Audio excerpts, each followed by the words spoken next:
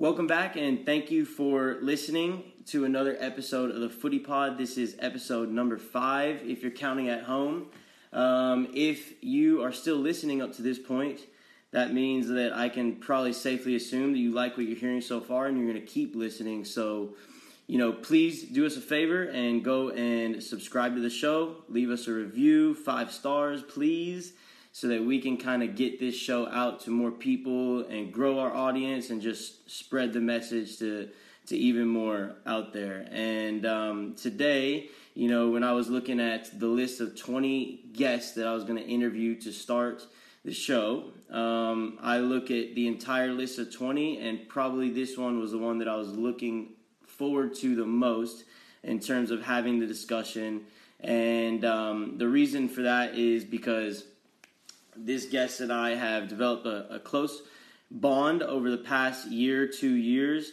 And, just the way we met was very non-transactional. So it was very true to kind of how our relationship has developed since then. We, we'll get lunch, we'll have meetings here and there. And sometimes they do have an agenda because now we are fortunate enough to work with each other directly. But most of the time it's just to share ideas, share information, and really just help each other to find ways to grow. And, just with the similarities that we have in our personalities and our ambitions and, the way that we believe that players should be trained and taught how to play, I think that, we are kind of a match made in heaven. And, like I said, I'm really looking forward to having this discussion. So without further ado, Mr. Edvaldo Pedro. Welcome on. Man, thank you for having me. Yeah, absolutely. Man, quite the introduction. I don't know if I can live up to all of that. Yeah. Well, fortunately, I left off, kind of where you are right now. So just explain to everyone kind of what you do, how you're associated with us, and I guess how we met. Man, as you have already stated, my name is Edvaldo Pedro. I've been coaching for roughly 4 or 5 years now. It's been a phenomenal journey. It's truly a blessing, really a dream come true. I've always wanted to do this, and luckily, this great nation is phenomenal people here have given me the opportunity, and I get to do it. I don't know if I've said it enough, but thank you. Thank you so much for the opportunity you gave me to work with you, Footy Factory, with the Footy Factory Premier men's team. That has been a phenomenal opportunity. I look forward to it every single day. Yeah. No, it's been great, man. And, just so you guys know, when that spot opened up, Pedro and I had already been meeting kind of regularly and just, meeting for, like I said before, no reason other than just to help each other grow. And that job opened up, and there was only one person I had in mind, and that was you. And it was just so easy. I remember when I first brought it up, you just kind of laughed at me. And I was like, is this guy is he think I'm joking? Like, no, this is serious. Like, I'm actually looking forward to having you on here. And your reason you were laughing is because you actually had thought of bringing it up to me before I'd even mentioned it to you. So, that just goes to show, like, how simple it was to figure everything out. And, yeah, it's been an honor, man. No, thank you. I saw the ad that you were looking for a new coach online. And I found myself thinking about it. Man, I've always wanted to do this. Like, can I actually do this? Would Sean even consider me for the position? Because I have no experience in that whatsoever. So when you mentioned that to me, I was like, oh, man. Speaking into existence. It's perfect. Worked out exactly how we planned. But prior to this, you mentioned we had already been meeting a few times and getting to know each other. So it was very easy to agree to join the program because I already knew that you and I share a very similar vision. So it wasn't getting to work with somebody that's a complete stranger. It was getting to work with someone that I've already met a few times, and I got an idea that, this is someone that I can and would like to work with because very few people you're going to encounter that share similar visions that you really want to work with. So it's been a blessing. Yeah, man.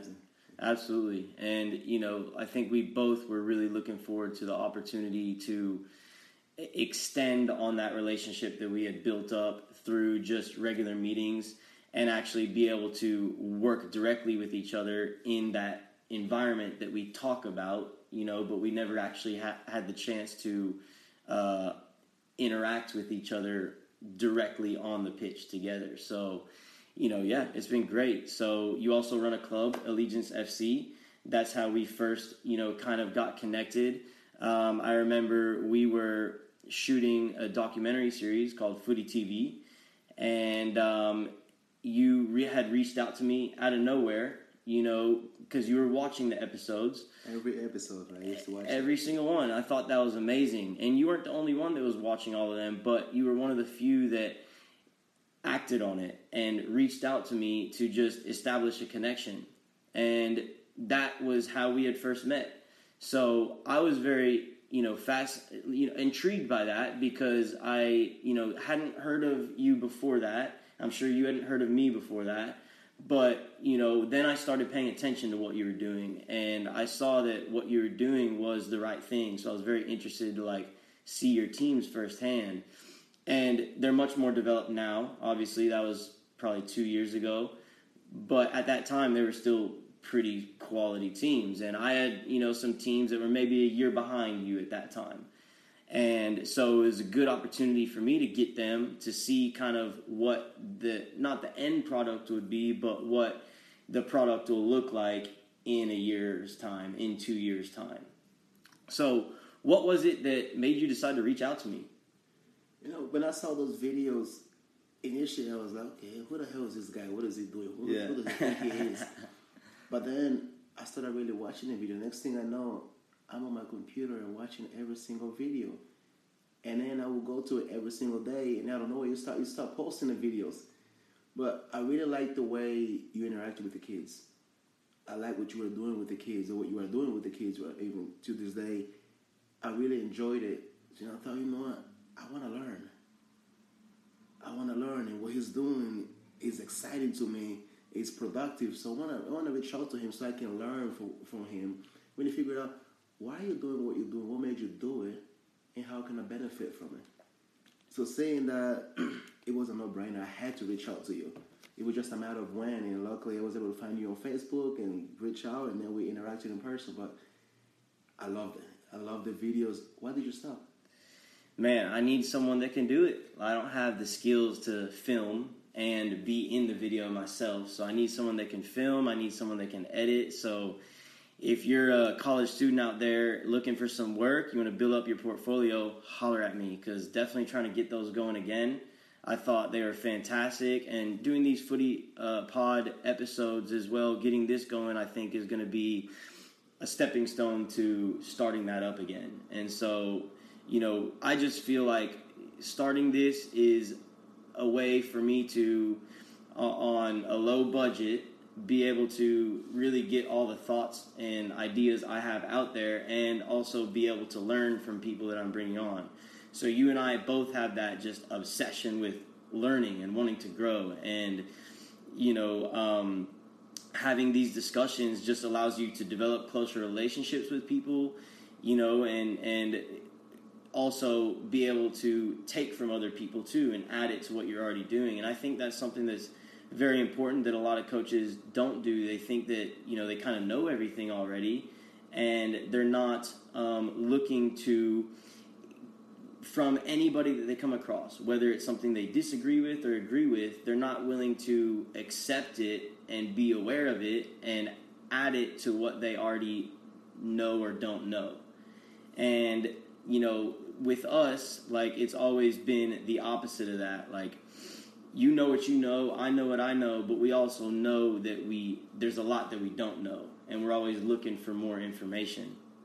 So, I wish there were more coaches like us out there that are trying to expand their knowledge and form tight-knit groups with other coaches, because I think that that's how we can all continue to grow together. But what is it specifically that you think you're able to take from me in this situation? And then I want to kind of talk about the things that I think that I'm able to take from you and how we're able to help each other continue to develop. I think before I even get to that, I think that there are a lot of coaches that are very similar, that are doing something very similar to what we are doing, that are really cultivating consistent growth. I think that one thing that we struggle with as a society is that we let the ego get the best of us. Where we think, some of us might think that asking someone for help is putting yourself down, makes you less than, when the reality is you look weak. Exactly. We heard it so many times. The universe is about ideas. Right. Somebody came up with ideas over a water bottle. I remember when I was in my country in Angola, we drank water straight from a well. And we have water. We didn't have water bottles like this. People sold water bottles, but our water bottles are made of plastic bags. Literally, plastic bags that you get at Walmart. You get plastic bags, you pour water in it, tie the bag, and you sell it in the streets. That was our fancy water bottles. To get a water bottle like this here, you get a case of 24 for what, $3? When I was younger, they get a case of 24 for maybe $100.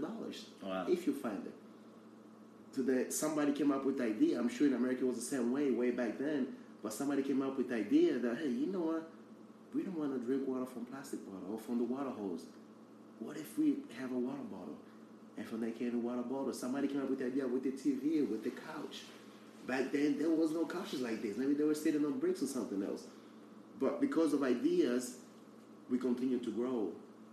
But if I think that my ideas are the absolute best, and your ideas are yours only and I don't like it, then we'll stop growing because I only know so much. So I want to know everything that you know just by talking. We're gonna learn a lot from each other right now. So I think we have to be open-minded and really knowing that no matter how much you know, you don't know everything. You will never know everything. You are not perfect. You will never be perfect. It's not a matter of who's better or who's worse. It's just really finding out ways to make us better so that we can continue to help the next generation. Because we have to figure out what our purpose is. But it's up to us to make sure that we do enough so that when we are gone, the next generation benefits from our presence. Absolutely. Otherwise, then we are here in vain. We stole from the next generation. And I think we're doing that a lot, but really letting our egos. When we find someone that's doing something that's good for society, as coaches, good for the boys, rather than really wanting to connect and learn from one another, we start criticizing. Yeah, I think that's a good point, and I think just to kind of, maybe clarify what you just said, I think that a lot of people out there, coaches or people in general, are trying to take from other people, which is fine. Part of growing is taking from other people, but what is it that they're giving? What is it that they're leaving the people around them, the people that are going to come after them? And so it's got to be a two-way street, or it's really not, beneficial to you or anybody around you. I think that's a really important thing to touch on. I do want to come back to some more of this later, but before we get too deep in, I want to start from the beginning. You were talking about you growing up in Angola. I want to hear more about that, your transition coming into America, when you came to America, and how, the culture was so different in terms of the soccer culture, but then also the people culture as well. Oh, man. Angola, I like to look as Angola as the land of happiness. United States is the land of opportunities. Here, if you have an idea and you believe in yourself, you've got the work ethic, the desire, you can succeed. No one is going to stop you from succeeding. It really goes down to you. You may fail 1,000 times, but if you do not give up, you will succeed. The government is not going to go out there and directly stop you from achieving your goals. Angola was and is very different. I left Angola very young. My uncle adopted me, my mom's brother adopted me and brought me here. And every often I think back to how life was when I was there.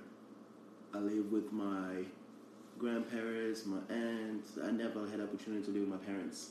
My mother had me at a very young age, and unfortunately, at the time, she was not able to take care of me, so her siblings and parents took care of me. Her siblings that I spent most time with, besides my grandparents, we lived in a home in an area that was pretty much the slums of slums, kind of like favelas in Brazil. We live in a home probably the size of this living room, and it was just the one room. There were we about 8 of us in the one room, and that room was the bedroom, the living room, the kitchen. It was everything. I slept in one of the best places. Sometimes I slept on a bed. Got the prime location, huh? Yeah, 4 or 5 of us would sleep on the bed sometimes. Sometimes we slept on the floor, and we slept on the floor. This carpet is too fancy. Didn't have a couch whatsoever, so we slept on the floor. You get a bed sheet, put under the dinner table, and there you go. You fall asleep there. We didn't really have a restroom.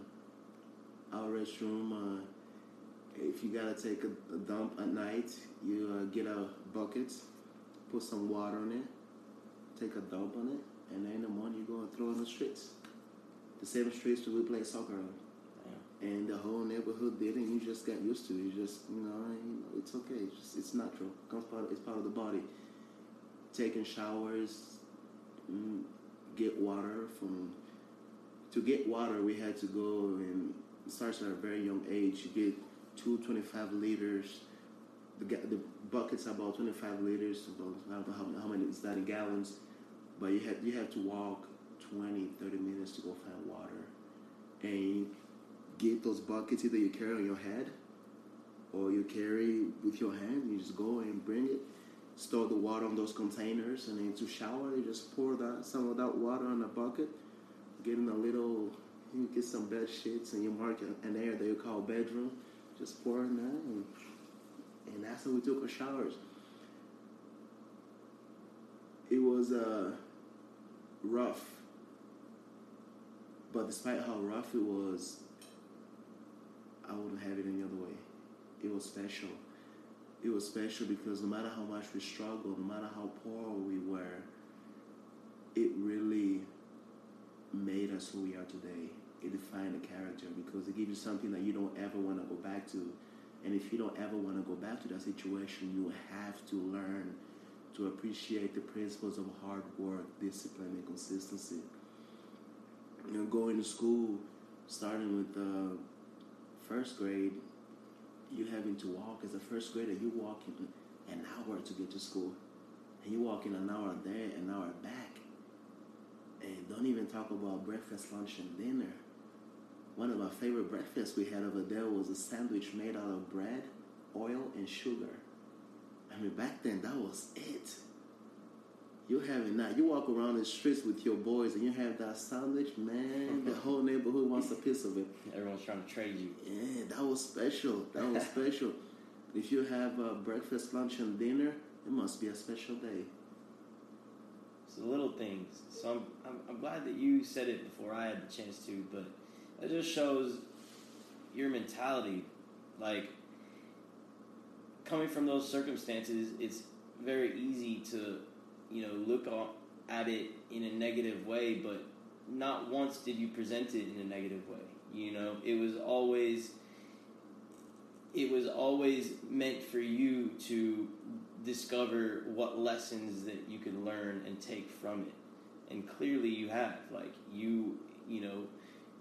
Those, like you just said, that shaped who you are today. That shaped, your character and the goals that you're trying to set for yourself. It's like I heard Pastor Joel Osteen out of Houston say in one of his podcasts where pain will change you. It can make you bitter or it can make you better. How it changes you, it's up to you. It's up to you. One of the things that really bothers me is I've seen dead bodies since I was a little boy. Walking around in the streets, you're going to school, and there's a drive-by, people getting shot by the police or whatever, and you see dead bodies in front of your school, seeing friends die, relatives die, and you're in an area that's drug-infested, crime-infested, you're watching crimes happen as you're standing in the streets. There was no staying at home. You have no electricity. You have electricity maybe once a week for maybe an hour or so. You don't really watch TV, PlayStation, all that. I always tell my friends, what's the story? Toys R Us ain't got shit on us. We made the Transformers before they were Transformers. And even on soccer balls, we had to go and pick up trash, literally find plastic bags, walk on top of the trash. You get a t-shirt, you get a plastic, some ropes, and you make your own balls out there. You play in the street. If you get hit with that ball, oh man. But you have to make a choice. And you're not losing that ball either. That's a stadium ball. Yeah. It takes a long time to make that ball. But all that, it could have very easily made me depressed. It could have made me angry at the world. But instead, somehow, thanks to God, I found a way to utilize that as a motivation to want to do better and be better. And it makes me appreciate life a lot more. It makes me appreciate each and every person God allows me to interact with a lot more, because I know how bad it can be. Fortunately, being here, things are not nearly as bad as it was or still is in parts of Angola. But even then, I know that there are people here that still could use some help. For sure. And you're providing it, man. You're doing that every day. You are making a better version of yourself every day, and you're helping to make people around you that better as well. So, keep it up. I commend you for what you're doing. And that's the only way that you can really do it. That's the only way that you can really, try to do anything in this life, is to continue trying to get better. So when did you come over to America then? How old were you at that time? I was about 10, 11 when I got here. Okay. Yeah, I had no idea I was coming to Texas, though. Yeah? How did that happen? How did that work out? My uncle left Angola and came over here with his friend. His friend's dad was working here for a while, so then he got his son to come, and his son and my uncle were very close friends, so he brought my uncle here as well. When he left, he promised that he would bring me here as well. So then a few years later, after he left, he calls my family there. We had a one cell phone, like about this big. It was the neighborhood phone, pretty much everybody used it. And he just saying he wanted me to come over here. And my mother at the time was working at a Chinese clothing store. She was making about $300 a month, maybe, if she got paid. And we just saved. She came with you as well? No, she did not. That was too much. Because imagine having a family making $300 a month. Yeah. Sometimes, not per month, when you got paid, if you got paid. So she stayed for a few years and finally was able to get me here. My uncle got me here, we came here, and it's been a blessing since. She just wanted a better life for you. Yep. Got it. So, maybe this is a little bit later in your story, but I'm fascinated by the fact that you can speak fluent Spanish. Where did you learn to speak Spanish? So when I got here, and I went to school, I went to ESL classes. Okay. And I went to ESL classes to learn English. But at the time, I was having a very difficult time interacting with people because I didn't speak English. So Spanish was very close to English. But in the ESL classes, everybody spoke Spanish and no English. The only one that spoke English there was the teacher. So you pretty much had to learn both in the class. So I actually left that class speaking Spanish and no English. I went to high school barely speaking English. But it's okay because everyone around you spoke Spanish. You playing soccer, obviously the Hispanic community is, pretty big here in the Dallas area. So it obviously, worked out well for you, and it's probably opened up a lot of doors for you too. Oh man, it's been huge. It's been huge. So that ESL class became a family to me. They were my friends. They were the ones that I interacted with the most. And so from there, interacting with them on a daily basis, then I started watching Spanish TV, listening to Spanish music. And then I used to walk about 15 minutes away from my home to go to a park in Dallas called Hobby Fields. Yeah. And I'll go out there and just kick the ball around. For the first time I got there, we were driving from school on the school bus, and we passed by the area because of traffic, and I see open fields, and I start thinking, man, it's not that far away from my home. So I walked there, and there was grass. That was my first time ever being on a field that had grass. Man, I laid on that grass. I was there to rolling the sun around in it. And when I spoke with my friend, like, yo, we got grass over here. it's just open. Nobody there but me. That's my stadium. And then there I met some people, all the people that used to play there on evenings. And I used to go and play with them every single day until a man showed up one day, like, hey, we have a team, you should come play with us. I had no idea who he was, and he just asked me to go. I was like, sure, why not? Let's go. And that's how the whole soccer journey began. Yeah, so you actually really didn't, I mean, obviously you played, back home in Angola, but it was not any kind of organized soccer. Streets. Yeah. It was just in the streets for fun. Because we had nothing else to do, you had to be in the streets. Yeah. I actually liked basketball a lot more than I liked soccer back then. I really like soccer, but Is I it like just basketball. there's more, hoops and just basketball availability there? Is that why? No, soccer is king. Really? Soccer is king. But we had one field in the neighborhood and hundreds of kids around. The older guys are playing. The younger guys want to play as well. You can only play at certain times of the day. You got to go to school and you get out of school and all that. So it was very simple. If you own the ball, you play. The older guys are playing. Right. There's no one go out. There's no subs. You're just out there watching the whole time. Mm-hmm. And basketball, there are a few more basketball hoops there. I used to go and play. I had a basketball. And because I had a basketball, then... A homemade one? No, not really. I'm trying to think of how I got that basketball. I don't really remember, but I had a basketball that allowed me to play with the grown-ups. Nice.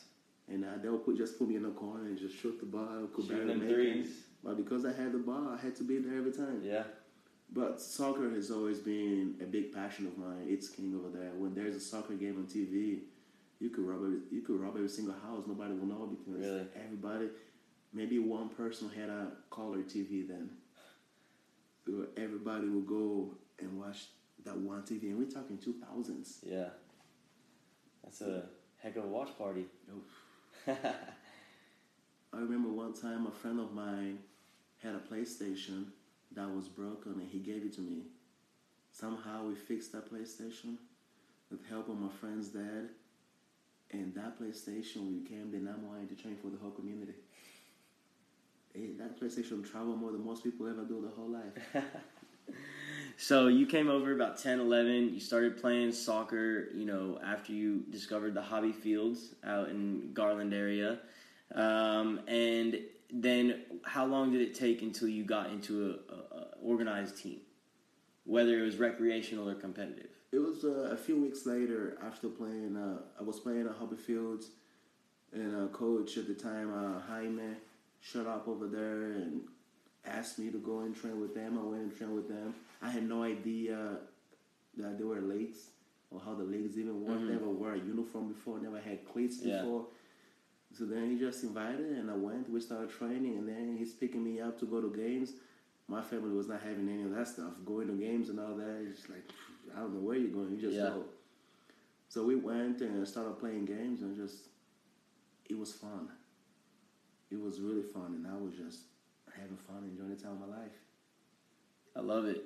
That was always what soccer was for me. Or really, growing up, it was kind of all sports until I started focusing on soccer about 14, 13, somewhere around there. But, it was always just a release for me. And that's why, it was just something that I was just attached to so much. And it sounds like it was kind of the same for you. You grew up in kind of a rough upbringing. You made a big move over to the States where you don't know anybody, and you got to just kind of figure out life. And you found something that helped guide your life, and that's what it ended up doing. So I know you played for the FC Dallas Academy. No, not FC Dallas. Oh. I started with Independiente. Okay. Then I went to Longhorns. And at the same time, I started playing for the North Texas ODP team. Okay. And it was then that I met Armando Pelaez. Armando Pelaez at the time was the coach for ODP as well as TFC, Texas Football Club. Gotcha. I'm not sure why I thought that, but so that's how you got connected with Armando. I know you guys have a really close, coach-player relationship that still holds strong to this day. When did you meet him, and what about him just drew you to him? I met Armando when we were ODP, I think it was the U12 or U13 season.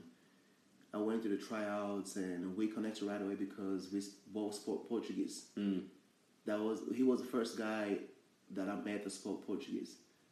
So that just made life a lot easier because I could actually talk to someone and really understand each other. So you learned Portuguese at the same time as Spanish? No, that's my first language. Okay.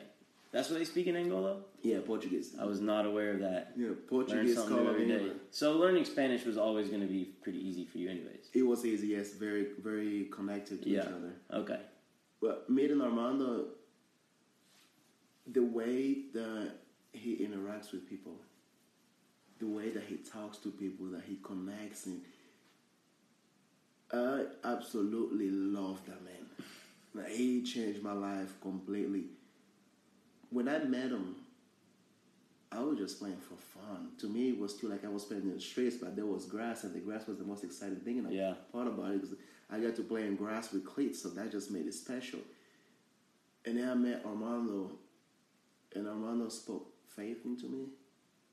He completely changed my life, and so much wisdom. He took me from just wanting to have fun to wanting to be somebody. Always, wherever you go, you always take care of yourself, and whatever you do, you always want to be the best. And it was just so much knowledge to this day. That's my father. Yeah. That's my father. But that bond that we have, I'm actually going to see him. I spoke with him today. I'm going to see him here in about 2 days or so. He changed my life. Yeah. And he's done that for me and many other people out there. And the special thing about it is that he does it and never asks you for anything. He just does it because it's his personality, it's his nature. It's the right thing to do. And it's what God would want us to do with everyone that we encounter.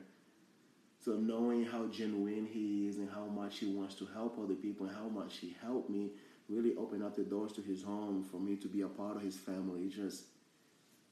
I really don't know how I would explain it, but it's been special. It's been a blessing. Sounds like it, man. And just from what I know about you, from the story you've just told me, like, you already had that in you, that, that mentality where you're going to make the best of what you have. And all you needed was just someone to kind of just put the icing on the cake for you. You know what I mean? And it seems like Armando is that guy for you. Like, he provided you a lot of, confidence that you needed to go out and pursue your own interests and become the best that you can be. I had the pleasure of meeting Armando for the first time. I knew about him before because, he coached the Liverpool Warriors team. And that's how you guys got closer when you played for that team as well, right? That was years later. Okay. I played for Himo Club as well. So you already knew him very well up to that point. Okay, so I was kind of aware of him. I'd heard his name, but I never actually met him. I had the pleasure of meeting him after one of our FF Premier games.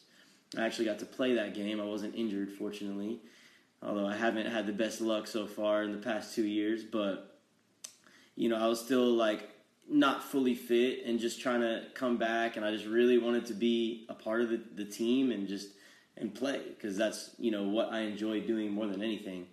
And that game I played pretty well. I was touching the ball, controlling the game, but I just didn't have that little bit of, explosiveness and, being able to find, take, space going forward with dribbles or finding forward passes. I was controlling the game, but not really being, I guess, effective in terms of, creating chances. And I kind of felt that way too. I was adding a little bit something different to the game, but then if I put this extra little touch on it, it would have made me much more efficient as a player in that game. And he noticed it, and I know that he talked to you about it at halftime, and he helps you a lot with, how to, I guess, communicate to us and, just helping you to be a better coach, because that's what he wants to do. But then after the game, he came up to me, and I'd never met him before, and he just started talking to me and, telling me that I'm a good player, and, if I just do this, then I'd be even more effective. And he was right, just playing a little bit more direct in certain moments, definitely have to be dangerous as an attacking midfielder. If everything is just to keep possession, you're doing a job, but you're really not doing your job within the team. And as an attacking midfielder, like, you have to be the one to kind of take the initiative and play that final ball to create a chance on goal. And so I took a lot from what he said in that moment, and it seems like he's helped you a lot in similar ways. Like, he didn't have to come up to me and say anything to me. Like, we didn't know each other, but he did just because he wanted to help. And it was not in a, like, I know better than you type of way. It was just, he saw something that maybe I didn't see, and he was just trying to, give me his advice. And this goes back to what, we were kind of talking about before, is I could have easily just been like, no, I'm good. Like, I don't need to hear that, But obviously with who I am, like, I want to hear what he has to say. Why not? It's not going to hurt me. It could only help me, and if it's something that does hurt me, then I don't have to listen to it. So, for me, like, I'm only going to take something that benefits me. And if it doesn't benefit me, then it can still benefit me, just depending on how I look at it. It can hurt me if I take it as criticism and let it affect me mentally, but it can, provide me with more confidence in fighting against that potential to, discourage myself just based on the way that I'm thinking about the criticism that he's offering, if that makes sense. I know that was kind of long-winded, but basically what I wanted to get to is, when you started to work with him closer, what were the main messages that he was kind of feeding you with, and how did that kind of help shape you into, now we're talking about going into college, and then you became a coach pretty quickly after that. So what has his influence on your life helped shape your coaching philosophy? So it started, I thought I was playing soccer, but I really didn't appreciate the game until I started playing for Armando. And so when I actually went to play for him, I was playing for a team in Division 1 in Classic League. Armando had a team in Plano. So after an ODP practice, I went up to him and I asked him, hey, can I play for you? And he looks at me and was like, no, you want to go play? We have a Division 1 team too. Go play for a Division 1 team if you want to leave your club. I goes, no, I want to play for your team. He goes, no, you're playing for a Division 1 team. You stay there or you go play DA. At the time, FC Dallas with Oscar Pareja was asking us to go and play DA. That's when they first started the DA program. They made the interaction for us to go, but I told them, no, I don't want to go play DA. I don't want to go play Division 1. I want to play for you. Yeah. Because then I already understood that for you to be better, it's not really about the team, the league, the club. You got to have a coach that cares. Mm-hmm. You got to have a coach that really wants to make you better. And I saw that in him. I realized that when I started playing for him at ODP that he was all about his players.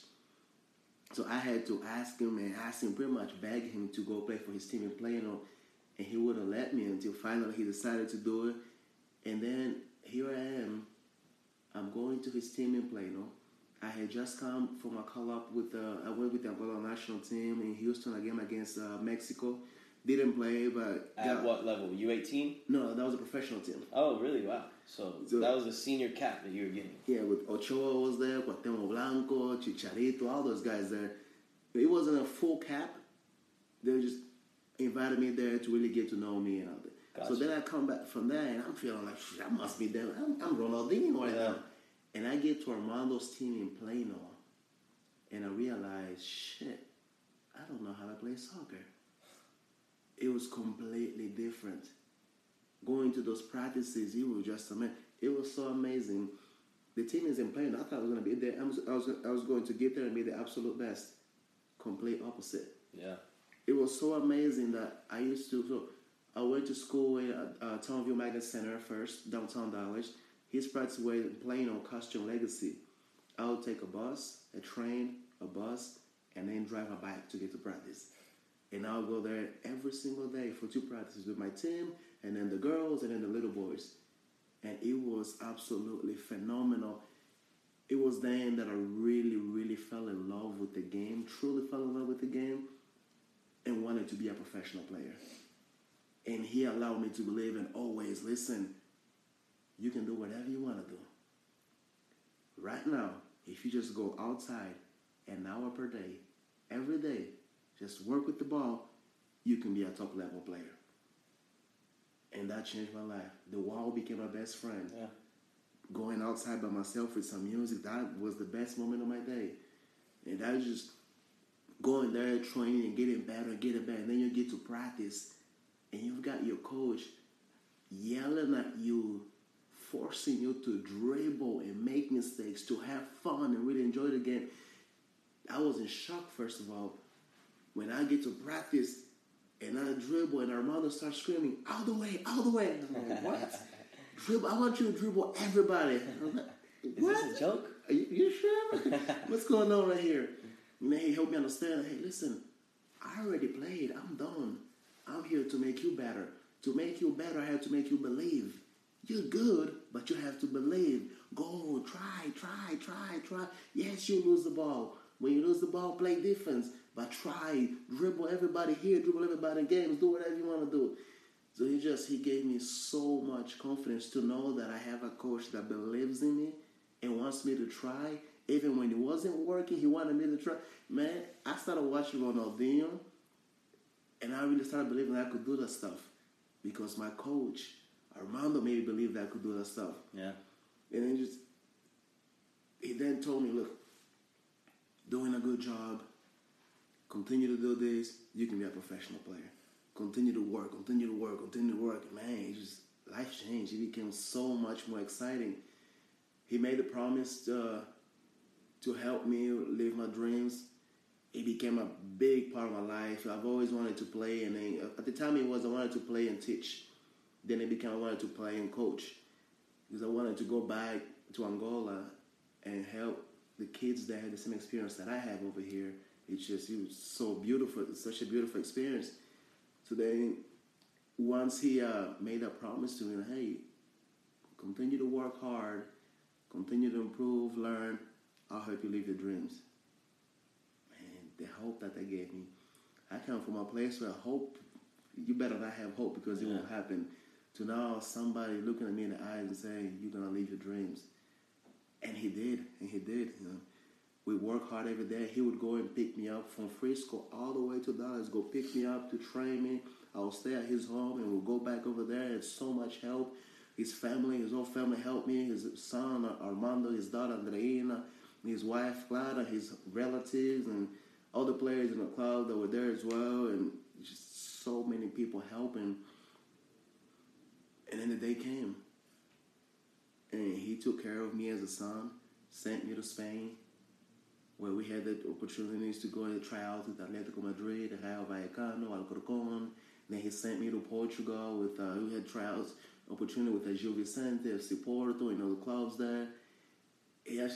My first opportunity that he gave me, we were literally a split second away from making it happen, was a professional contract with the Aris FC in Greece. I remember when he first came to my home and told me about it, I didn't sleep for a long time.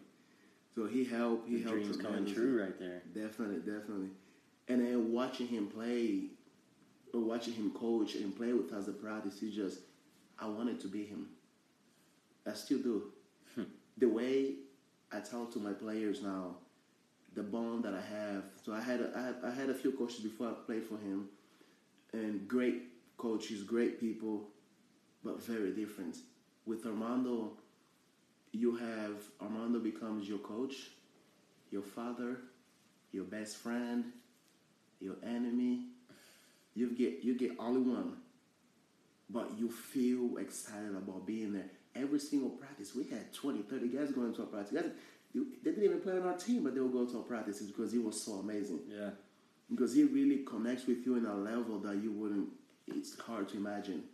So then seeing that, They just wanted to be a part of it. he gave us so many life lessons. Yeah. Before practice, during practice, after practice. There were times where, so many times, he would stop practice and give us a 30-minute speech. And I don't think he knows that now, that every time he spoke, I was literally like this.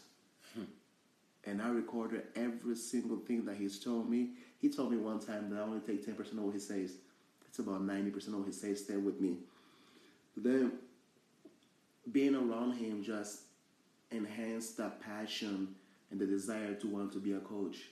I tried to go and be a coach in Angola, but unfortunately politics kept me away from doing that. Luckily, I got the opportunity to start coaching here. And when I started coaching here, it was just, I want to do for my boys what Armando did for me. I want to experience everything, because if I could do it, if I could come from the slums of Africa all the way here and go all the way to the highest level possible, these kids could do it too. Absolutely. So what I'm hearing is like you had a role model in your life that really provided you with the guidance, the direction you needed, not to become anything specific. It wasn't to be a professional soccer player or to be a professional soccer coach, although those were obviously, very much emphasized because that was a part of your lives together. But it was really just to be the best you could be. And, I think the biggest difference between our stories, there are a lot of differences. I wouldn't say the biggest differences, but a difference is you're doing what you're doing to offer your kids everything that Armando gave you, right? I'm doing what I'm doing because I didn't have anyone give me that. And I'm not, it is what it is, right? But our intentions in both situations are pure. We just want to provide these children the platform, the tools they need to become the best they can be. Not just in soccer, but in life. And that's what this is all about, man. And it's not the things where it always becomes questionable. Why are you doing this? Why are you doing that? It's one of the things that I really struggle with for a while. Helping people is one of the things that I really appreciate doing. I love it. I love it because if I didn't have the help that I have, I don't know where I would have been. Probably would have been dead by now. Yeah. But having so much help changed my life and so many around me, that nothing excites me more than wanting to help others. Yeah. But there are times where, I'll give an example. I was playing for Armando's team. I never told Armando this story. I was playing for Armando's team. We were playing a tournament. I think it was in Waco or Cedar Hill. It might have been Cedar Hill. We were playing a tournament there. My team finished playing in the summer. It was hot as hell. And then he had a 93 girls team that were playing as well. I stayed back and watched them for a little while. There was a girl on the other team that was just killing Armando's team. She's a phenomenal player. I just happened to be sitting next to the parents, and they were talking about her, that she was an illegal immigrant, and she was going to graduate high school and then go work at McDonald's. And I'm thinking, at that time I was already a junior in high school, and I'm thinking, she's a phenomenal player. She's got the ability to go and play somewhere. So then I get home, I remember her face, her age group, and I remember the team uniform, and she wore number 2. I did not know the team name. I didn't know how to go and look up who they played against or anything like that. So I went on God Soccer, and I literally clicked on every single team for that age group, looking at the photos so that I could find her. Found the girl, added her on Facebook. She accepted the Facebook friendship request. And we started talking right away. We went on. She accepted around 9 o'clock. We talked about 2 o'clock in the morning, and we talked for a long time. And I just thought, I just want to help you. And it was hard for her. Like, what do you mean you just want to help? I'm not going to sleep with you. And blah, blah, blah. I was like, I don't even want to meet you. Yeah. I just want to help you. Why? Shit, I don't freaking know. Yeah. It's just, I just have to do it. It's the right thing to do. But long story short, the parents got involved. The police got involved. I got all her information, SAT, ACT scores, GPA, and all that. And I just started emailing college coaches. Out of nowhere. Here I am, a junior in high school, emailing college coaches to come and give somebody else a scholarship that I don't even know. Luckily for me, by the time the police really got involved, we had an offer for her. She went to college, and as soon as she went to college, that was it for me. I blocked her on everything because I didn't want her to think that I did that because you wanted something in return. Exactly. And since then, it's been multiple people that we have encountered the same situations where you don't really know why you're doing what you're doing, but it's just the right thing to do. It's like, okay, I see somebody in need. I don't know why I want to help you. Helping you is going to cost me. But if I don't help you, it's going to cost me a lot more because it's going to have so much. It's going to add so much pressure and weight to my mind that it's going to be hard for me to live with myself knowing that I could have done something for you, but I didn't for selfish reasons because I was afraid to lose something, money or whatever, knowing that no matter how much money you make, when it's time to go, you can't take that with you. So dealing with people questioning why you help them when it's so hard to explain why, give them a reason to believe, why do you want to help it? But how to explain to them why when I don't know why? Man, it's tough. It is tough, and it comes natural to me, but it's something that I look to Armando doing for so long as well. He helps so many people, so many people, and never once asked them for anything.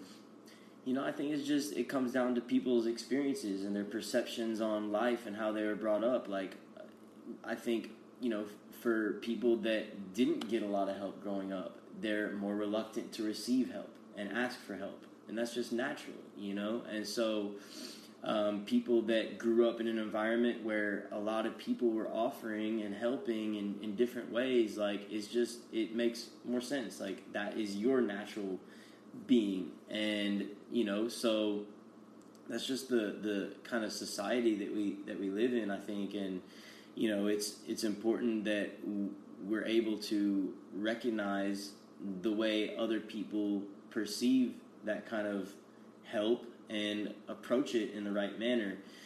People still may not accept it, even if your intentions are good, but all you can do is all you can do. Yes, indeed. But we also live in a society where people don't help you unless they can get something in return. That's another thing, too. So then perception becomes that if one person does it, then it must be everybody.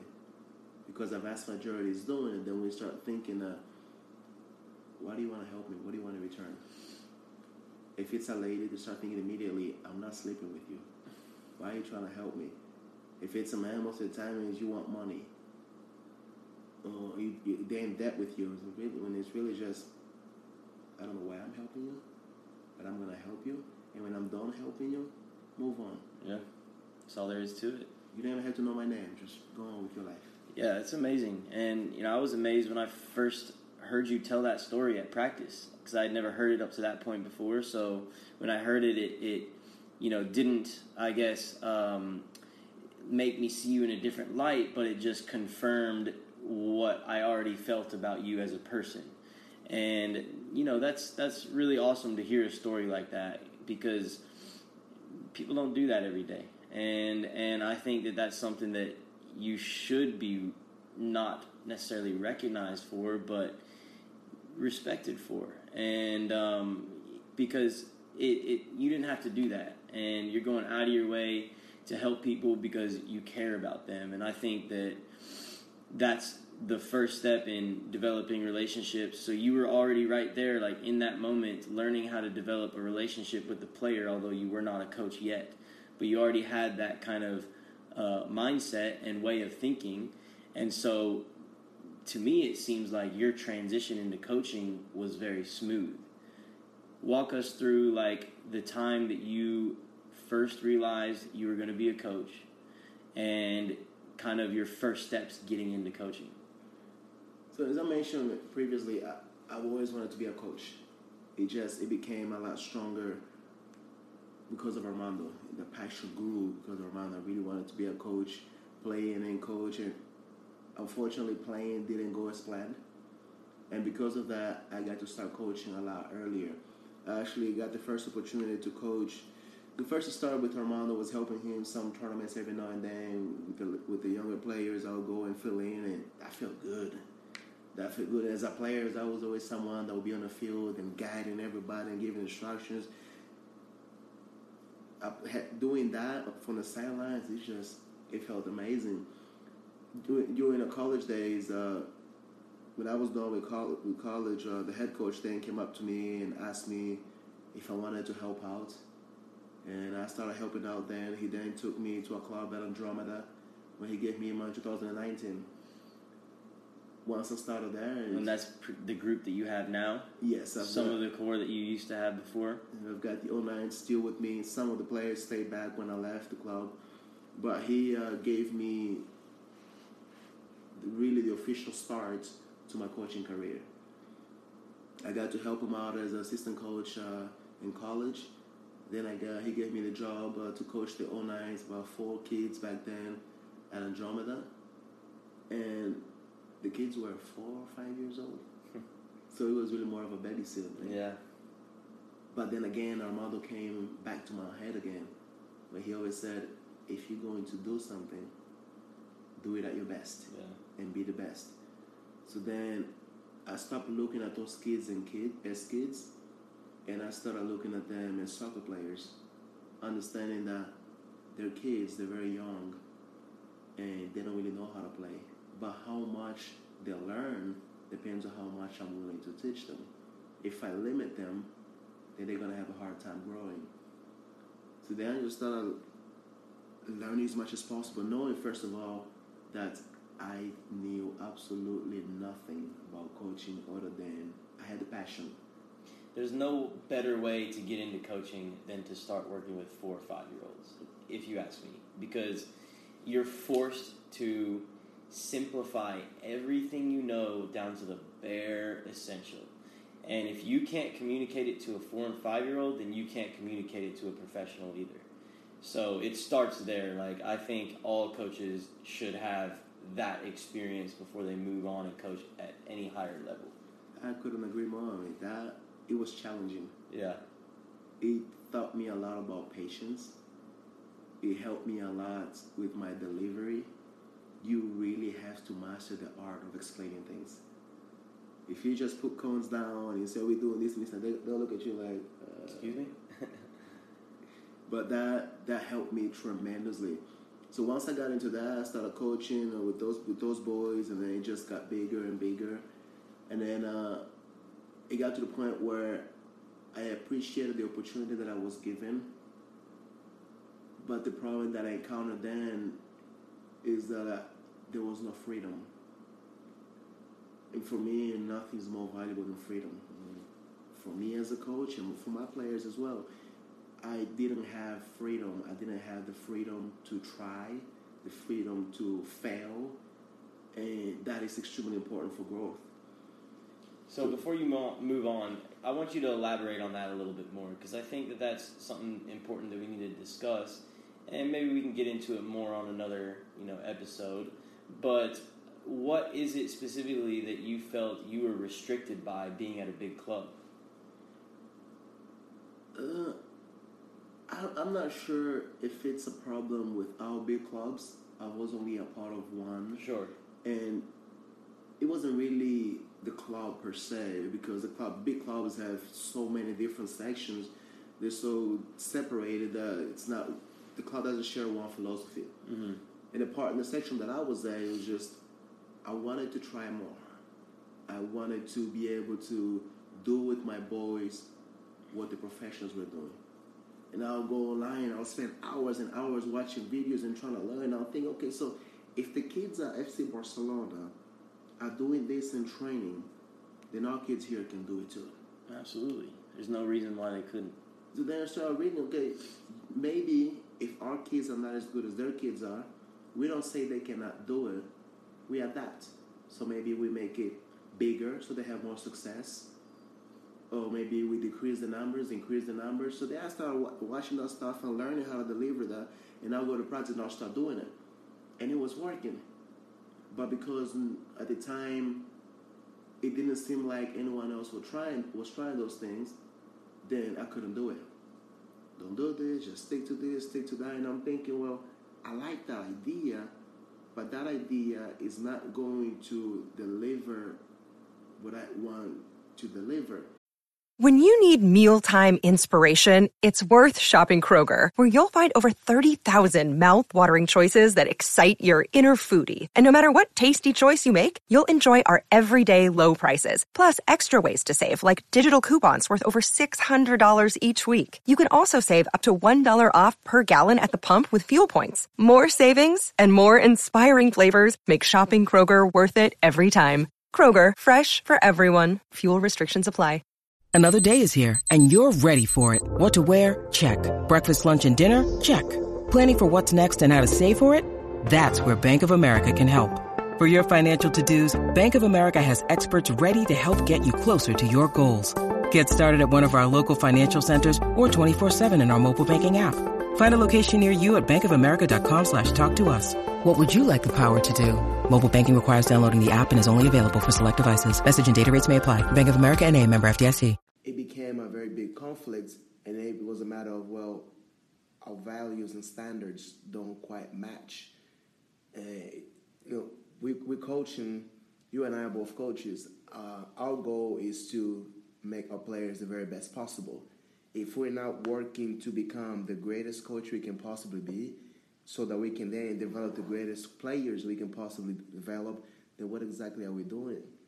So then knowing that our values and standards did not match, and there was a limitation as far as what I can do, then I just felt like, I can't grow here. And if I can't grow, my kids can't grow, it's all going to fail. It becomes a great business, but it becomes a robbery. Because now we're just stealing money from people, and we're passing on to them our limitations.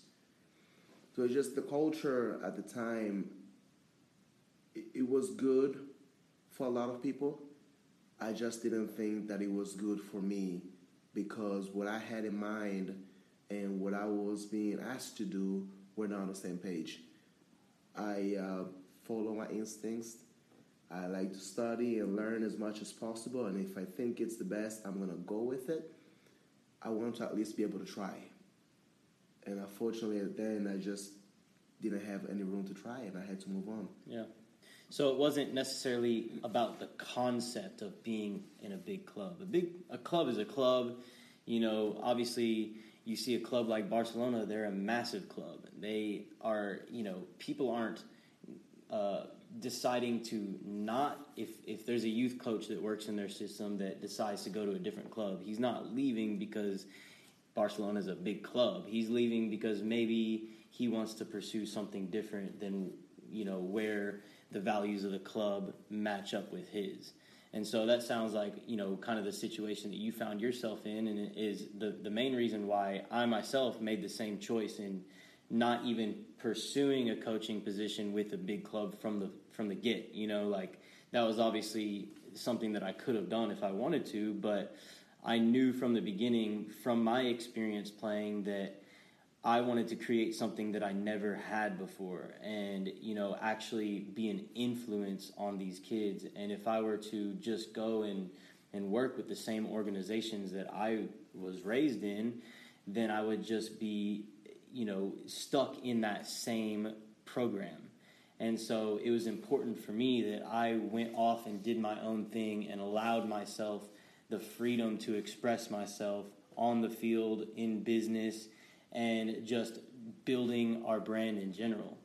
And so, it sounds like your reasoning for going that path is almost the same as what mine was. Definitely. You mentioned Barcelona. Barcelona is known for the way they play. Yeah. It's known for the culture of developing players, but it's really about the way they play. Right.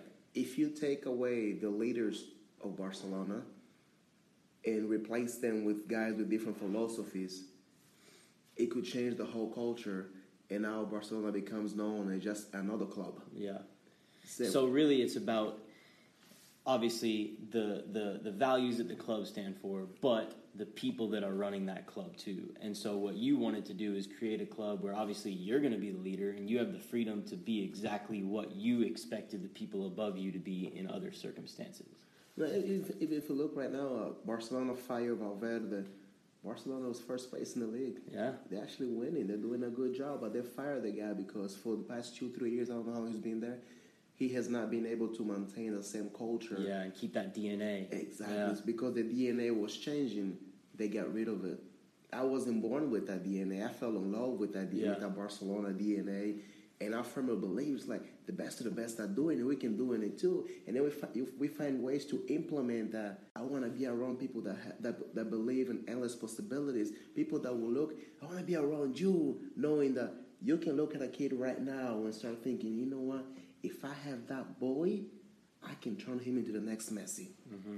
And not people that are looking at kids going, you know what, can he pay? Yeah, bring him over here. It's just a different mentality. And, you know, when you say that, people you throw that, like, phrase around all the time, like, oh, your kid's not going to be the next Messi. It's not realistic. Even, like, the Federation is saying things like that. And it's like, well, obviously there's never going to be anyone like Messi.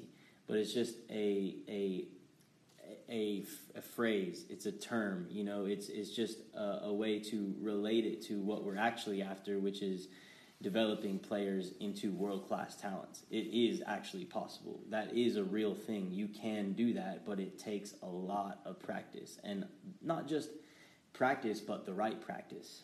Well, people that say you can never be the next Messi, they're entirely right. You can never be the next Messi. I tell our boys every time, you will never be as good as me. You will never be as good as the next guy. Never. It's impossible. Not because I'm better than you. Sean, you and I, you will never be as good as me. I'll never be as good as you. Not because one of us is better than the other, but simply because we are different human beings. Yeah. You can never be as good as me, but you can be the greatest Sean possible. I can never be as good as you. All I'm trying to do is be the greatest Pedro I can possibly be. So I'm not looking to develop the next Messi. I'm looking at my boys.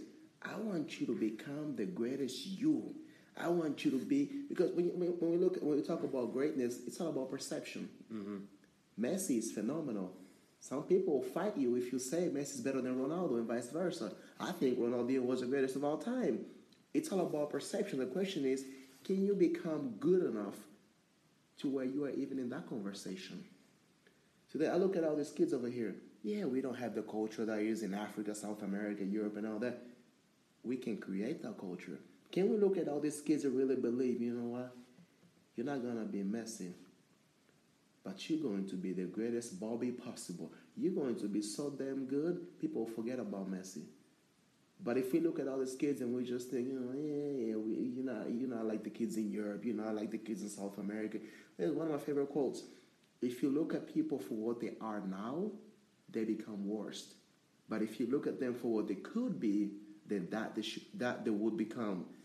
We keep looking at them for what they are right now. We limit them.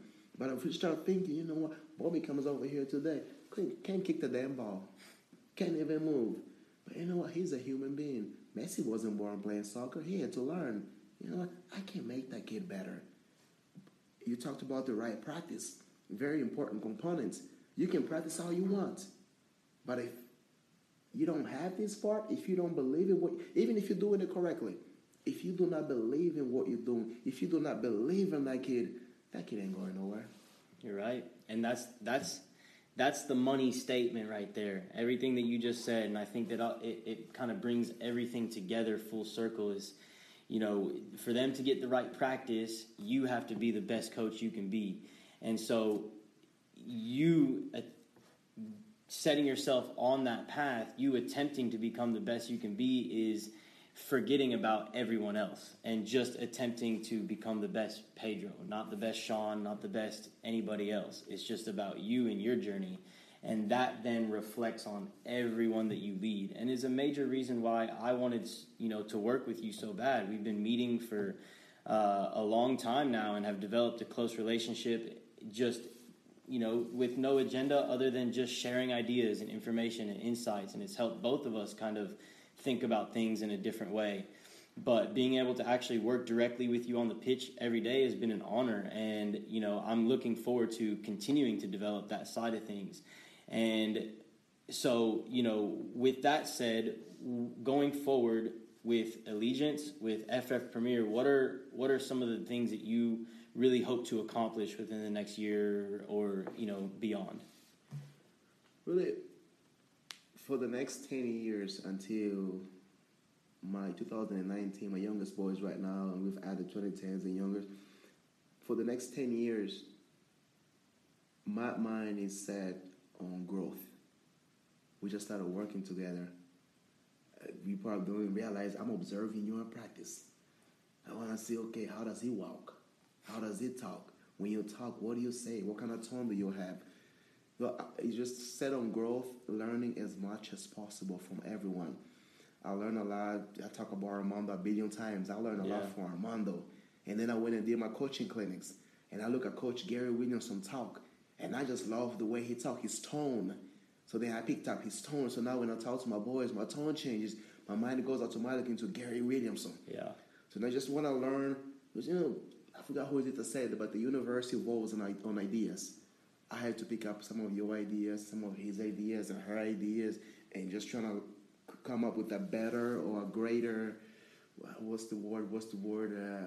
So formulate my ideas based on other ideas. Mm-hmm. So it's just really growing as much as possible, learning, developing, and as I'm doing, continue to help others develop as well. Because if I learn and learn and learn and learn, but I don't share that with anyone, then I'm just stealing. Yeah. But if I am learning and passing it around to more people, you know what, I'm helping the community. Absolutely. And that's really the greater goal, is continue to learn and continue to pass on that knowledge that I'm acquiring from you and everyone else around, so that we can make our players better, our teams better, our clubs better, and continue to go from there. After that timeline, 10 years, my goal is really to go out there and become a professional coach. I don't want to be just a professional coach. I want to be the best coach. Mm-hmm. I want to go out there and replicate what Pep Guardiola did. I want to replicate what Klopp is doing, what Sir Alex Ferguson did. And by taking all of those pieces, you're forming the new Edvaldo Pedro's philosophy.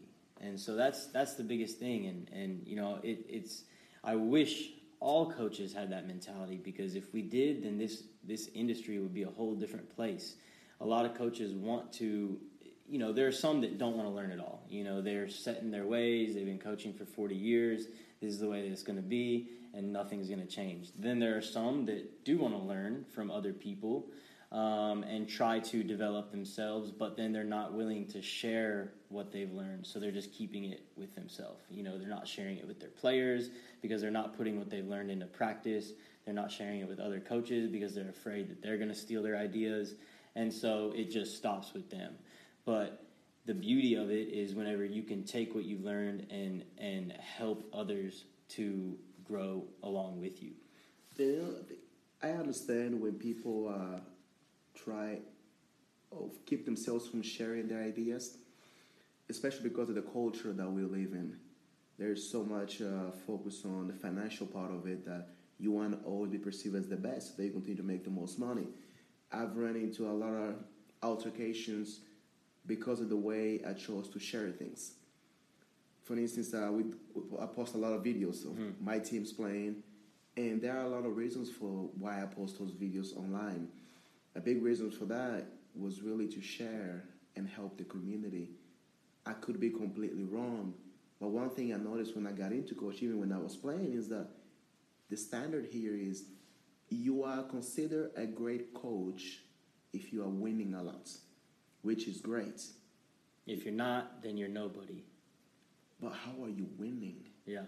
If you're winning a lot and you're just kicking the ball all over the place and the kids are not really getting that much better, then are you really successful? Because we are talking about the youth stage. We're working with kids.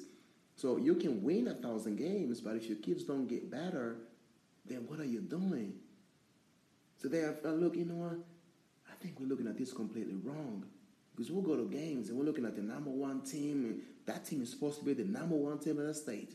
I get in our car, you know what? I read somewhere that's the number one team. Let me go watch the number one team. And you go watch the number one team, and that ball is in the sky. It's like you're watching a tennis match. So then I start thinking, all right, that's one way of playing the game. That's a very business approach. It gets the results. At the youth stage, it works. But if we want to develop the next generation, if you want to help the community, there are different ways of doing things. So now if you know what I'm doing is working at a great pace, let me put that out there. let me show to the community that if we can do this, you can do it too. Absolutely. If you're not doing it, doesn't mean you're doing bad. It's just that I just want you to realize that there's a different way. So then we start putting the videos out there, and there was a lot of conflict. A lot of people got upset because they thought, oh, you're showing off, you're trying to embarrass us, and blah, blah, blah. People trying to sue and all kinds of stuff. And then we had other coaches, though. Now we talk on a weekly basis. Guys that are saying, hey, just like I did, I went to people and I asked for help, and they helped me. Now there are guys that come up and say, hey, how do you do that? Can you help me with this? What do you do at practice? Like, hey, by all means, you know what?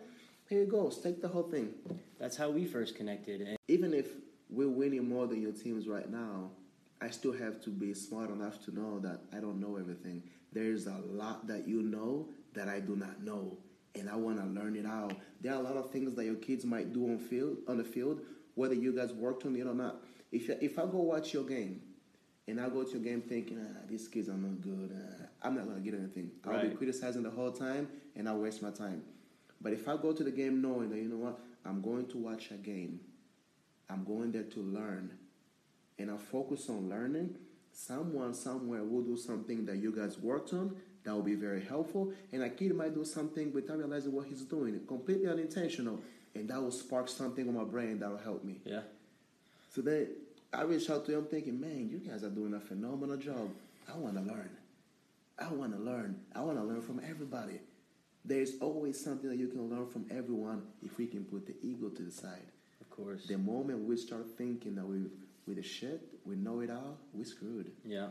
But at the same time, we don't want to surround ourselves with people that are limiting themselves because we become a part of their limitations. We want to be around people that believe in consistent growth and are always looking to evolve and adapt. So that I got to you, Sean, hey, I love what you're doing with this stuff. And then hopefully you can pick up something from me as well. But I also want to know that when I get to you next time, you're going to tell me, we stopped doing that like 3 years ago. Now we're doing this. There's something new to learn. Exactly. I love watching Pep Guardiola. And I keep looking at how much he's changing consistently. People are still trying to catch up to what he was doing 4 years ago. Yeah. And he's already doing something different. And you can stop and wonder, why is it changing when he's won so much with that? You got to continue to evolve. You got to continue to adapt. And, when we train our kids to play this way, obviously when they go on and play for other coaches, they might be put into different systems where, hey, it is more about playing direct, or, maybe we are focusing more on the transitional play, getting the ball in behind defenders quicker, or pressing the ball when we lose it quicker, or, just anything different from what they have already learned. But with the way that we're teaching these kids to play, it allows them to adapt to any kind of system as they get into college and professional level of play. And that's one of those things where I always tell my boys, we all sevens play 35 minute half, 70 minutes game, and I tell them with 70 minutes, I want to average at least 500 passes. We have to get at least 500 passes every single game at minimum. That involves a lot of short passes. Mm-hmm. But now, over the past month, we've been focusing strictly on driving the ball long. Yeah. And some of the kids are looking at me like, how are we going to get 500 passes when we're driving the ball long? Hey, you need to be able to adapt and be smart and not allow your system to kill you. Mm-hmm. So now, there's a big difference between you just kicking the ball there and you intentionally looking at your teammate making a run and driving the ball 40 yards from one place to land right on his foot regardless of where he's running. But also keeping in mind that I'm not going to have these kids forever. The idea is to help them accomplish their goals. At some point, they're going to have to go somewhere else. And I don't want you to think that the game is just about you passing here. Because when you go there, if they say play along, and you really want to be there and have to be there, and you can't play along, you're screwed. Yep. You're going to be frustrated. So now we have to start adapting now. Hey, this next 6 months, we're going to focus on making you the absolute very best at driving the balls from point A to point B intentionally and accurately. And that goes away from what we're saying, but you also have to adapt. Even though you're going to be playing more driven balls, you still have to reach our goal. Mm-hmm. But if we don't adapt and evolve, man, we'll go backwards. That's what this life is about, man. Yes, indeed. Yes, indeed. Well, listen, we're already, well over an hour here, so As we kind of wrap up this episode, there are a few questions that I wanted to ask you, just to kind of close it out. So the first question is, what are the biggest challenges you faced along your journey, and how have you overcome them? I think the hardest moment so far has really been the early days of childhood. Being born in a country that was still struggling, dealing with a war, and living under living conditions that were not ideal for anyone really, and just seeing dead bodies in the streets on a daily basis, and just not having enough to eat. Those were moments that really made life very difficult. But those difficult moments helped me become the person that I am today. It helped me appreciate each and every moment, every second a lot more, and just have a different perspective about life. I'm not quite sure how that happened, but luckily for me, it happened, and it has been a blessing. For those sacrifices early on in life, I'm truly, truly grateful for them. Yeah, and that gratitude is so important, man. You can never be truly happy unless you're happy with where you are right now. You always need to have that ambition to be something greater. I think that's important, obviously, but if you're not content and happy with how you are now and who you are now, you'll never be happy once you reach your goals that you set out for yourself. So, why do you think then a lot of people fail? Why do they not accomplish those goals that they have set? I think a lot of time people fail because of the obsession with success. I think that, and I've heard, I think it was Dr. Miles Monroe on a video recently talking about, if you want to succeed, don't try to succeed. If you want to succeed, focus on growth. Focus on enjoying the journey. Focus on making yourself the very best you can. If you just focus on accomplishing success, then you're more likely to skip a lot of steps, and you're so obsessed with wanting to reach that last step that you skip everything else in between. And everything else in between is important. But also having that resilience, where if you want to accomplish your goals, you cannot go out there thinking that it's going to be right there right away. Mm-hmm. There's going to be ups and downs. There's going to be a lot of obstacles. You're going to fail a lot. How do you deal with those failures? You start today, I want to open a business today. You might lose everything that you invested in that business. Does that then give you a reason to stop? Or does that give you motivation to continue to work on it? Yeah. It really, I always tell my boys, I appreciate it when we lose games. I appreciate it when I fail, because when I fail, I get to go home and take the night off. Meaning that I'll stay up the whole night thinking about, what did I do? What did I say? How did I say? How did I do it? And really think of every single step in the journey so that I can figure out exactly what I did wrong, so that when I get back to doing it again, I get to do it a lot better. You're ready. Yeah, I think that's crucial, man. Like, creating in your mind the what you want to see in yourself before it actually happens, and putting yourself in that emotional state. And that only happens from developing yourself. People talk about like trying to find a significant other, right? You're not just going to go out and find them if you just keep on looking. A lot of times you find them when you're not looking. You're just focused on, being the best that you can be. And it just happens naturally and organically. And those are usually the more successful relationships.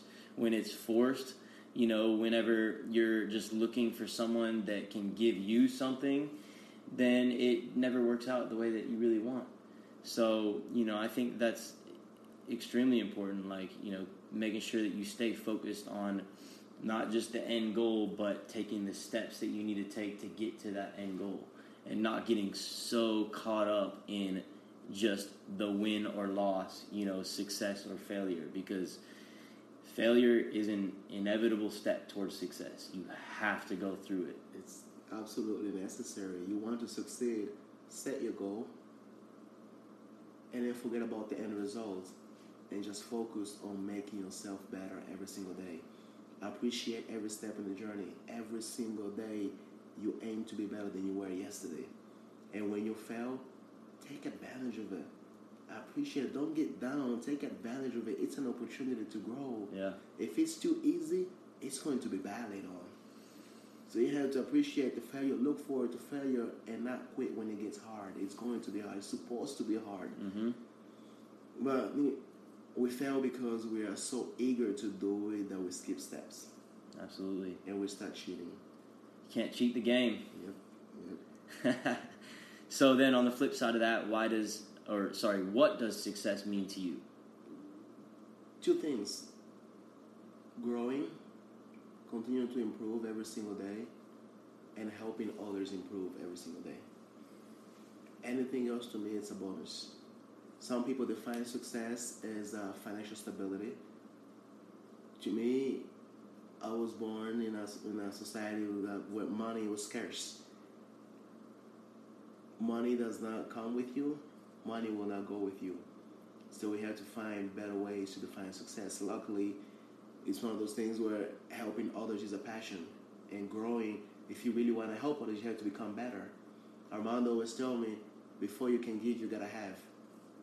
I can't give you information if I don't have knowledge. Mm-hmm.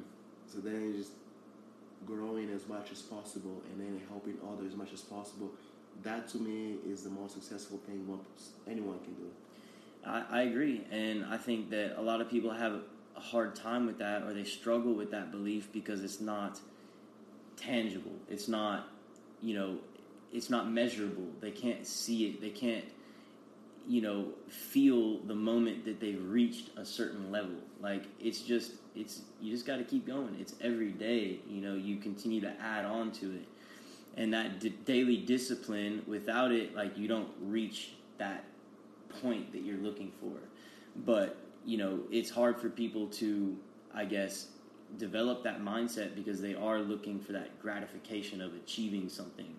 And with what you're saying, there is no daily gratification. Like, it's just, there is, because you know that you're improving yourself, but the gratification comes down the road. So, I know this next question has been answered. We've talked about it a lot during this episode, but who has, maybe besides Armando and Pep, right? Because we already know that those are your biggest, supporters. But who has been your biggest inspiration? Maybe a player that you really like, that you tried to, model your game after, or even just someone else in your life that has been your biggest influence? The kids. Yeah. The kids that I had the opportunity to work with. I love it. I learned so much from them. They surprise me every single day. And because they continue to get better, I have this intensity. I have the fire in me where I want to go and I want to get it done, and they match it. Mm. And sometimes they take it another notch. And sometimes they come up to me and we have an environment where they know that they have the freedom to come and ask questions and give ideas. And their ideas have been very helpful. So keeping an open mind to take on their ideas has helped me learn tremendously. So I look forward to being with them every single day, and I learn so much from them. That's fantastic. Yeah, sometimes we forget that, sometimes our biggest influences are right in front of our eyes. And, you just have to open them up and take what you can get, That's the only way that you can really give your best. So, going back, let's say maybe when you first moved to the U.S. or when you first started playing soccer, or, whenever you went into playing college, or, when you first got into coaching. Take any of those moments where you were beginning a new journey and give yourself a piece of advice that you wish you would have known at that time.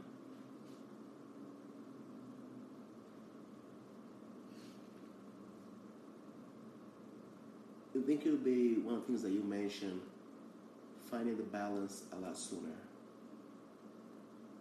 When started spending so much time into trying to learn everything at once, I learned a lot, but it was also very costly for my health. I wish back then I knew how to have a better balance, because one of those things where if you have too much fun, you're going to be broke and you're going to suck at whatever you do. Mm-hmm. If you are too serious, you're going to be bored and you're going to have a lot of problems. Yep. I did not know that then. I did not know that 4 years ago. So that I had no balance. My life was field, home, field, home, field, home. So then that ended up costing me. But if I could reverse time, I'd do the same thing, but just have a better balance. And I try to learn everything at once. It's impossible, but back then I believed it was possible. Yeah. It's amazing.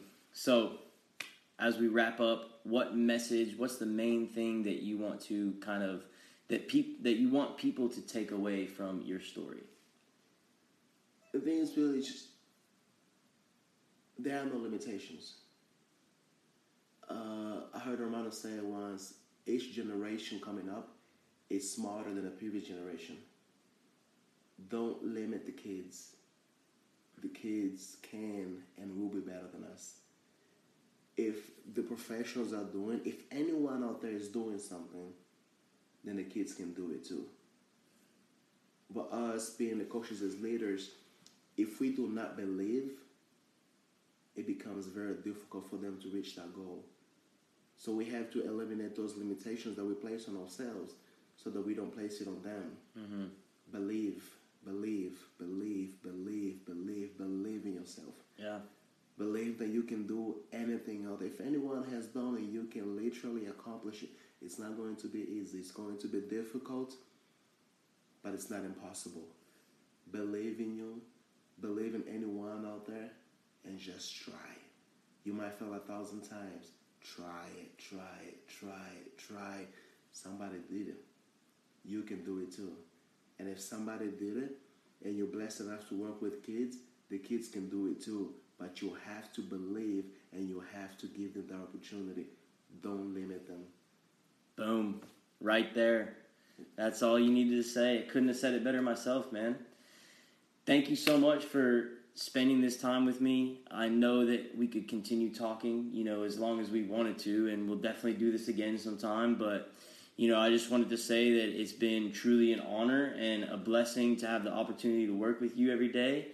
And I'm just looking forward to continuing to develop this relationship because I think, we kind of need each other. You know what I mean? We need to surround ourselves with more people like ourselves to bring the best out in ourselves.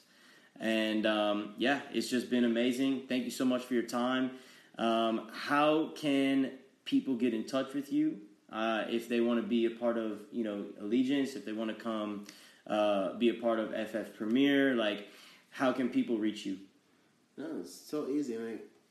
Look up our Facebook page, Instagram page for Allegiance FC. Allegiance FC on Facebook. FF Premier, semi-pro team. We're doing a phenomenal job, getting better every single day. And come out to our games. Yeah. Stop wasting your money on other games. Come out to our game. It's amazing. Hey, definitely the best brand of football in the league, for sure. You're not going to find a better, environment in terms of just watching high-level soccer. So... You said in the league. I think you meant to say in Texas. Well, I would say in the whole UPSL league. That's what I was referring to.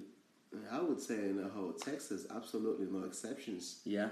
I think we have the best quality of soccer in the entire state of Texas. I can't say in the country because I have not seen everyone out there. Sure. But while we are now a professional entity, we are doing something absolutely phenomenal. And bring your kids. Yeah. Come watch it. Definitely. By the time you guys hear this, it may already be past our fall season. But our next season will be coming up in March. So definitely make plans to come see us play. We'll be playing our games at UTD and Richardson. So, Pedro, again, thanks so much for your time, my man. Thank we'll you. Definitely do it again sometime. And For those of you listening, thanks again for tuning in. Be sure to subscribe and leave a review, and we'll catch you next time. Peace.